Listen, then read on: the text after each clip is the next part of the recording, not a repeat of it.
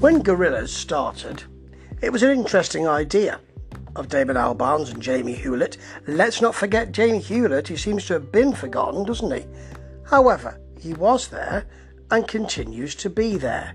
So it was an interesting idea having a cartoon band with the strings pulled by those two real people.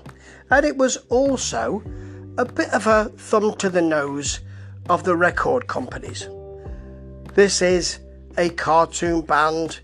You like to confect cartoon stars through your X Factor programs.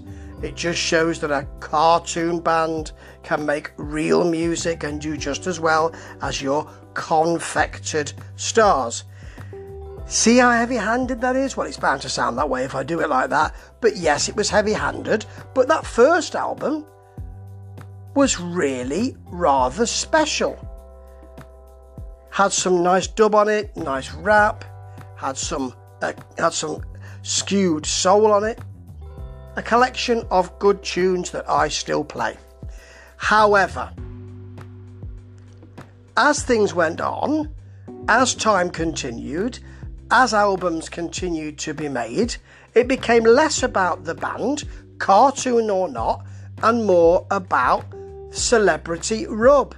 So people started to sing along. And that became important. And what is that? That is the business, tapping you on the shoulder and saying, remember us? And what did Albarn and Jamie Hewlett do? Open the door and say, come in.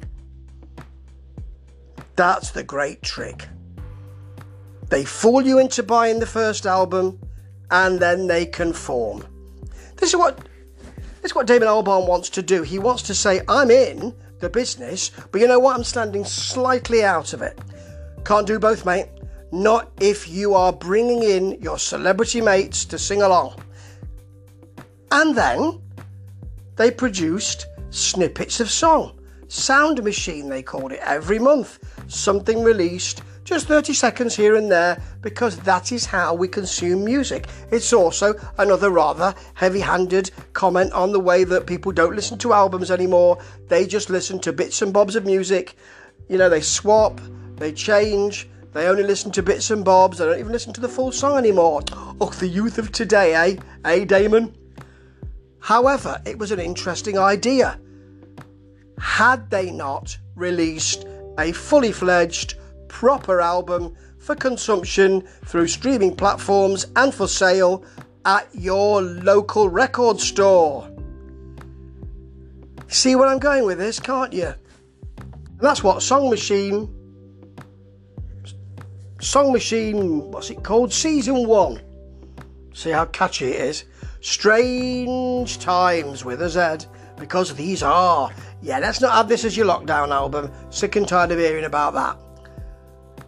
However, even though there's an album, if the songs were okay, and if they were a really good crop, then there might be something to add in mitigation.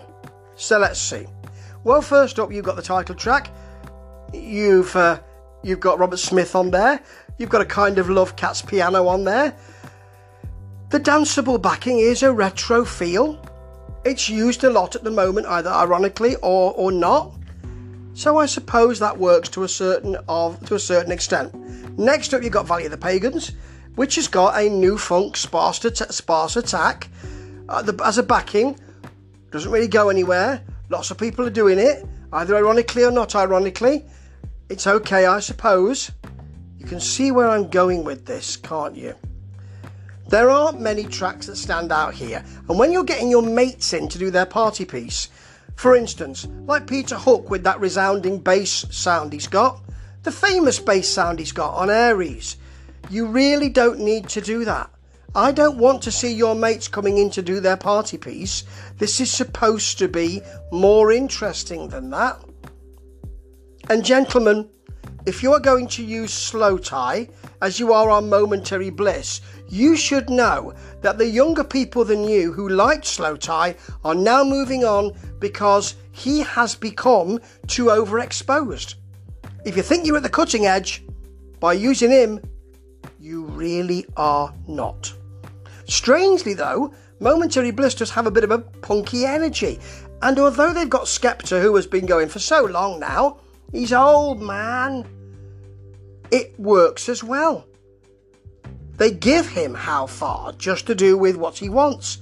And his work on that is of a great quality. There are some nice moments here.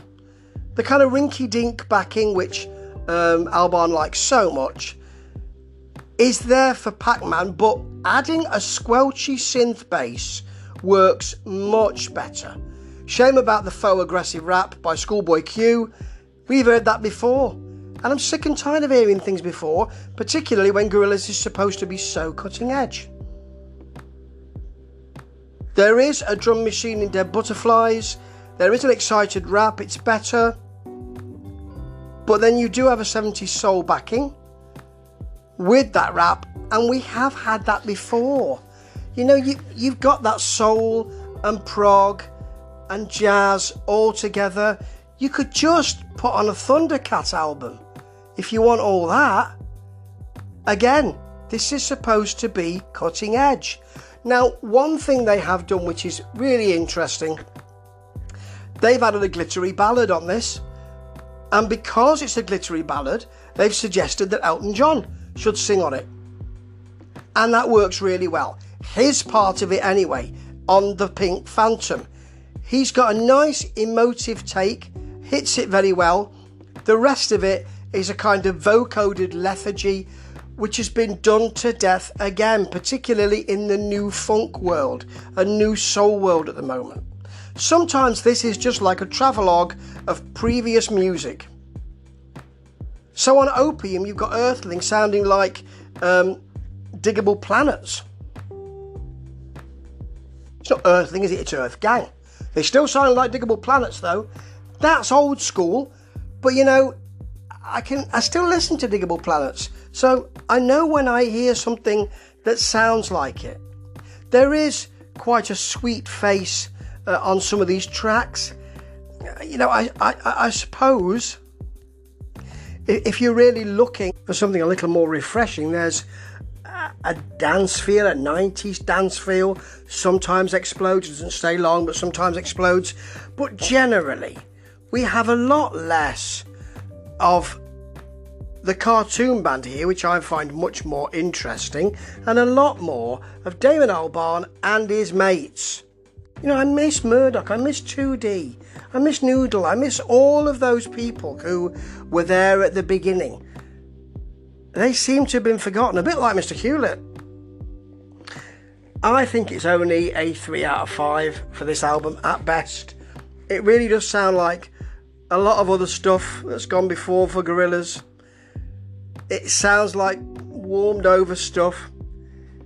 It looks like the media are falling down to kiss the hem of Damon Albarn's garment.